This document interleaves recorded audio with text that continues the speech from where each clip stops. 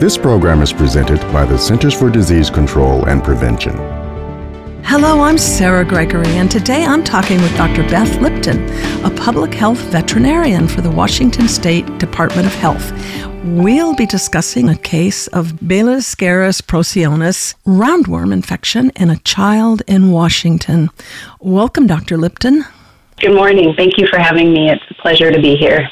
What is this parasite? In all my years of doing this podcast, this is only the second time it's been discussed, and that was years ago.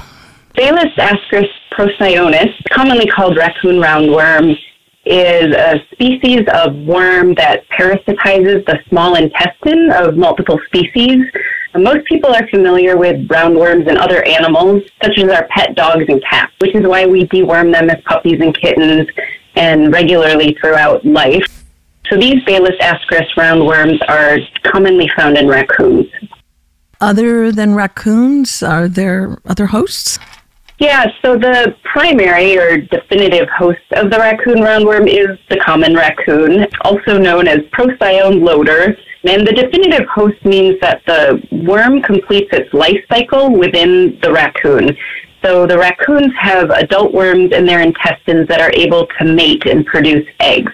And these eggs are then found in the feces of the raccoon. Dogs also can be a definitive host, but it's not extremely common. And another interesting study determined that kinkajous can also be a definitive host for this roundworm. And where in the United States are they found? Infected raccoons are found throughout the United States. It's believed that there's higher prevalence of infection in the raccoons in the Midwest, the Northeast, and the West Coast. I just learned recently that rabies does not really infect raccoons on the West Coast much, so I guess I'm a little surprised that these roundworms do, and one has nothing to do with each other, right? That's correct. There are different terrestrial or mammals on four legs walking around that do carry rabies in different parts of the United States. And yes, the raccoon out in the West is not a concern for rabies, but in some parts of the country, there are more than one reason to stay away from raccoons because rabies is obviously a very serious and pretty much always a fatal disease. So generally the message is don't touch wildlife and stay away from wildlife for multiple reasons. So why are raccoons the primary host? Well, parasites depend on another living organism for their nutrition, and raccoon roundworms have evolved to be able to reproduce in raccoons, while the raccoon rarely gets sick. They're usually their normal, healthy selves and live a normal life. So this is advantageous for the worms to keep their population going. And what percentage of raccoons are infected? Do we know this? There are some studies that give us some ideas of what that is. So in the United States, as I mentioned, it's very common for raccoons to be infected. And the prevalence or the proportion of infection in raccoons at any given point is reaching 70 to 80% in the western United States. So there's likely some geographic variation in the prevalence of infection, but really it's just best to assume that all raccoon feces is infected if you're attempting to clean it up. And how do these animals get infected with the roundworm in the first place? So raccoons can be infected by ingesting eggs from the environment, such as during foraging for food, feeding, or grooming. Also, several mammals and birds can serve as what's called an intermediate or paratenic host. And this means that the infection by the larval stages occur in these animals, but the worms can't mate or complete their life cycle in these hosts. So we have mammals or birds out in the environment that ingest eggs, the eggs hatch, and then the larvae go through what's called the gut wall and will migrate into various tissues where they form cysts. And then the raccoons, which are omnivores, may eat these animals, such as rodents and small birds, and become infected. And besides being completely gross, how dangerous is it? So unfortunately, people can also become intermediate hosts when they accidentally or inadvertently ingest these roundworm eggs. And reported infections in people are very rare. There are only 37 known cases in North America. There have been 33 in the United States and 4 in Canada. But the consequences of infection can be very severe. For example, of these 37 known cases, 7 or 18% resulted in death, and all but 2 of these cases described substantial neurologic symptoms, such as seizures, difficulty walking, sleepiness, or confusion. Several studies also indicate that certain people are probably exposed more than is realized, such as a wildlife rehabilitator or others who interact with raccoons or their environment. And in these studies, people showed evidence of being exposed to the parasite. So they had antibodies on a blood test, but they were never sick or diagnosed with infection. And these infections are called subclinical in that any signs the person experienced weren't severe enough for them to seek medical attention, or the infections were asymptomatic, so that a person actually never had any signs. So although there are very few reported cases, there is suggestion that more people are exposed and potentially even infected than we realize. Okay, so they're exposed, but how would they actually get it? And I think you just mentioned some groups that are most likely to get it, but how? So a person must swallow eggs to get infected. These eggs are found in raccoon feces or in areas where raccoon feces were previously. As over time, the feces will deteriorate, but the eggs will remain. So this could be in a sandbox, a garden, or planting area, or on the ground in a yard. So a person gets this fecal material or sand or dirt with the microscopic eggs on their hands or under their fingernails, and then puts their hand or fingers in their mouth, either without washing their hands or not washing them well enough. Because it generally requires this hand-to-mouth contact to get infected and is also related to poor hand hygiene, young children and people with developmental disabilities are known to be at highest risk of infection. Okay, so tell us what happens. What's the process as it goes through a person's body once they've ingested these eggs? If the eggs are infective, which means that they have been in the environment for at least 2 or more weeks, the person swallows them and then they hatch into larvae in the intestine. They then go through this gut wall and will then move or migrate throughout tissues in the body. The majority of these larvae will go into muscle tissue, while some of the larvae might do something called larva migrans, where the larvae end up moving through the organs, such as the liver or lungs, or go to the eye, or go to the central nervous system and brain. And these situations are known as visceral, ocular, and neural larva migrans. And the larvae cause a lot of damage when they do this. And raccoon roundworm larvae are especially large and tend to be invasive, and they most commonly migrate to the brain in the cases that have been described. And it seems that the severity of illness is related to a few things, such as the size of the person infected, the number of eggs ingested, the extent of a person's inflammatory response, in addition to how these worm larvae move through the body. So symptoms can appear as early as 1 week after ingestion of the eggs. And are there tests to identify it? There are no commercially available tests for raccoon roundworm infection specifically. The CDC does have a test that can be arranged through public health in cases of suspicion for infection. However, there are laboratory findings that tend to be indicative of parasite infections in general, such as something called eosinophilia in the blood or cerebral spinal fluid. It's a certain type of cell our body produces to parasitic infection. And MRI often has characteristic findings as well.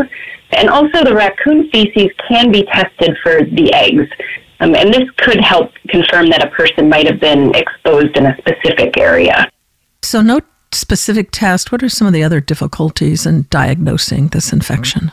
Diagnosing infection can be difficult. It's best if people seek medical care right away if they know or suspect that they or their child might have been exposed to raccoon feces. People might not realize they've been exposed. We have raccoons in many residential areas, really everywhere. And this really can, increase the proximity and potential interaction with raccoons. There's also a 1 to 4 week incubation period for infection, which means that symptoms may not start until 4 weeks after exposure. So this could cause some difficulty in characterizing potential exposure locations for a person. Clearly, it's very bad once it's in the body, but is it treatable, and are these symptoms reversible? Treatment is most successful when given as soon as possible, ideally within 3 days after exposure. So something called prophylaxis, giving the medication before you actually know if a person is infected, is recommended. So if somebody has had known or suspected oral exposure to raccoon feces, it is recommended to get a prophylactic treatment with a dewormer. Treatment with dewormer and steroids during the early stage of infection might also reduce serious tissue damage, although no treatments are totally effective and symptoms aren't really reversible, but infected people may improve over time. So let's go back to kids and small children getting this. How does it happen? Sandboxes? Are there other places that they can pick up this worm? Right. So raccoons defecate in communal locations called raccoon latrines. And these latrines are often close to areas of human activity or living spaces, such as in yards, near playground equipment, on decks or roofs, in attics or sheds. And as you mentioned, they may use sandboxes as well. We really want people to keep them covered when they're not being used. So these feces can be in the same areas where children spend time and play. And then they may touch or pick up dirt or sand and then put their fingers in their mouth. So the raccoons like to make these latrines near where people are. Why? Raccoons are attracted to food and water sources as well as places that provide harborage or protection. These latrines will usually be around the areas where they spend most of their time. I'm not sure how they choose which latrines to frequent, but we do know that these latrines might be used by multiple raccoons for over a year period of time. Is there a safe way to clean up these raccoon latrines? I would imagine that the surrounding area would be infected also. Mm-hmm. The best and safest time to clean up a raccoon latrine is to do it right away, as it does take about 2 to 4 weeks for these roundworm eggs to become infective. If it's been longer, however, or if you are unsure how long the latrine has been there, you'll want to take certain extra steps for protection. These infective eggs can remain in the environment for years, and they are very resistant to being killed by disinfectants. So they must either be exposed to very high heat or physically removed from the area. People should wear gloves, rubber boots that can be cleaned, and a respirator-type mask if cleaning up in a confined space. The CDC does have a great fact sheet about how to clean up a latrine and the surrounding contaminated area. It also helps to know what raccoon feces look like so we can avoid them. And they are usually dark and tubular, and they often contain undigested seeds or other food items that have been part of the raccoon's diet. I know fox poop is pointy at both ends. Is there some distinctive mark like that on the raccoon poop? You said tubular, but... Yeah, it's a good question. I've seen various raccoon feces in my own yard as well, actually, and I wouldn't call it pointy at both ends, and I would also say that there's really a variety of what it can look like, but it generally is a few inches long, 2 to 4 inches long, not particularly pointy. It can be dark. Sometimes it has a pungent odor. And again, you can see various seeds or nuts depending on what fruits or other yummy eating the raccoon has had access to. Is there a way to stop these raccoons returning to the same spot, the same latrine, once you've cleaned it up? Yeah, cleaning up that latrine safely and promptly does help the raccoon move on to a different location. But there are also steps people can take to discourage raccoons from living in around our homes or yards or parks to begin with. We want to make sure that they don't have access to food. So not leaving out pet food, cleaning up berries and fruit from the ground, keeping your trash containers very tightly closed, closing off access to attics, basements, and under your porches, removing fish ponds. They'll eat the fish and drink the water, and eliminating other water sources, removing bird feeders. That's also a good way to prevent rats from being around your yard, and clearing brush so they cannot make a den. I think you're going to make a lot of people sad saying remove your bird feeders. Tell us about your study, what happened, and how you became aware of this child. So we learned about a child who tested positive on that testing at CDC for raccoon roundworm after having symptoms that were consistent with infection and being hospitalized. At the time, there was no known exposure to raccoons or raccoon feces. However, the child has autism spectrum disorder and was known to have pica, which is a condition where one puts non-food items into their mouth. So we conducted a public health investigation to determine likely areas of exposure and provide education to the family. We also did an environmental investigation at the family's property and discovered a raccoon latrine at the base of a fir tree. And samples from this latrine tested positive for the Baylisascaris eggs. The family also recalled that the child was near that tree and put material from the ground in their mouth prior to the start of symptoms. It just wasn't a detail they remembered when the symptoms started, and they had never heard about raccoon roundworm. Do we know anything about the child's recovery? Within a short time after treatment, the child did begin improving. 2 months after infection, which was at the beginning of this past school year, the child was taking the bus and going to school. There were still some symptoms, but they were continuing to improve. So very good news for this child. Oh, yes, that is good news. What are the most important highlights of this study? I think our study highlights the populations at risk of infection, children and people with developmental disabilities, as well as the benefit of doing an environmental investigation to try to confirm raccoon activity and provide tailored education to a family. This study also stresses the importance of immediate treatment in cases of known or suspected exposure to raccoon feces. This might help prevent disease, which is very important in this infection as the outcomes can be very severe, even resulting in death. Finally, for people who have consistent laboratory and clinical findings, it is very important for doctors to consider this infection, even if exposure to a raccoon wasn't known to happen. Do you have any public health suggestions to address these infections? Like you mentioned that the family had never even heard of roundworm, so should there be more communication plans, public awareness campaigns, that sort of thing? What do you think's needed? Yeah, exactly. I do think the main thing is increasing the awareness of raccoon roundworm and its potential for infection, particularly among caregivers and parents of children and people with developmental disabilities. This infection is preventable, and there are a lot of great resources about how to discourage raccoons from your property, how to identify raccoon feces, how to safely clean up a raccoon latrine. So although documented infections are rare, I think it's important for public health to help educate people to prevent this disease. And I know you already touched on this, but what would you like clinicians to know and do? I think if clinicians are aware of this infection and its clinical and laboratory findings, they will be more likely to ask about raccoon exposure and also more likely to provide prophylactic or early treatment to help prevent these more serious outcomes. Since it can be difficult to get a diagnosis and as there's no commercially available testing, I think it's really important to consider the possibility of this infection early on. Dr. Lipton, tell us what you do at the Washington Department of Health and what you enjoy about it most. Yeah, sure.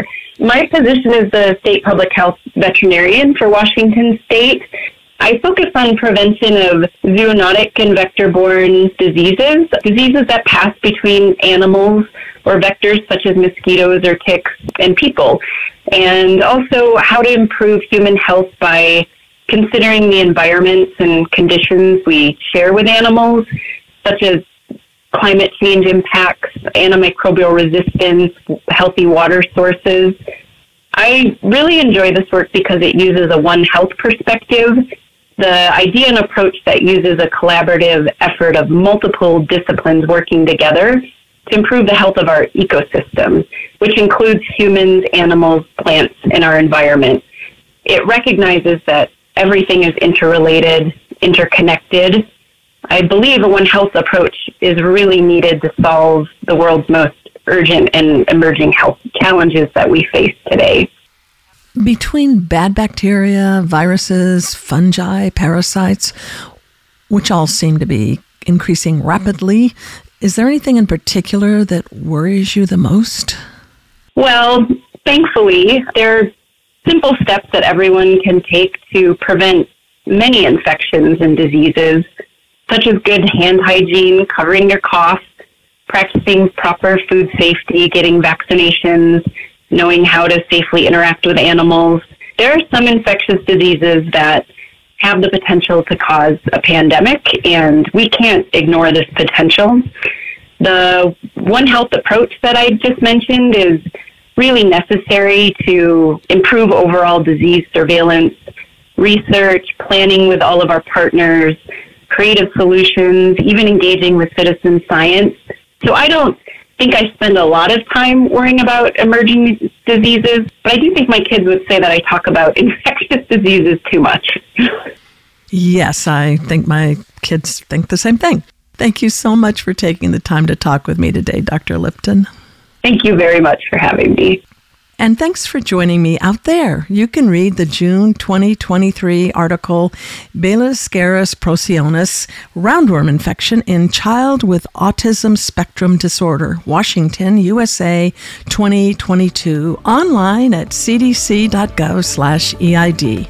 I'm Sarah Gregory for Emerging Infectious Diseases. For the most accurate health information, visit cdc.gov or call 1-800-CDC-INFO.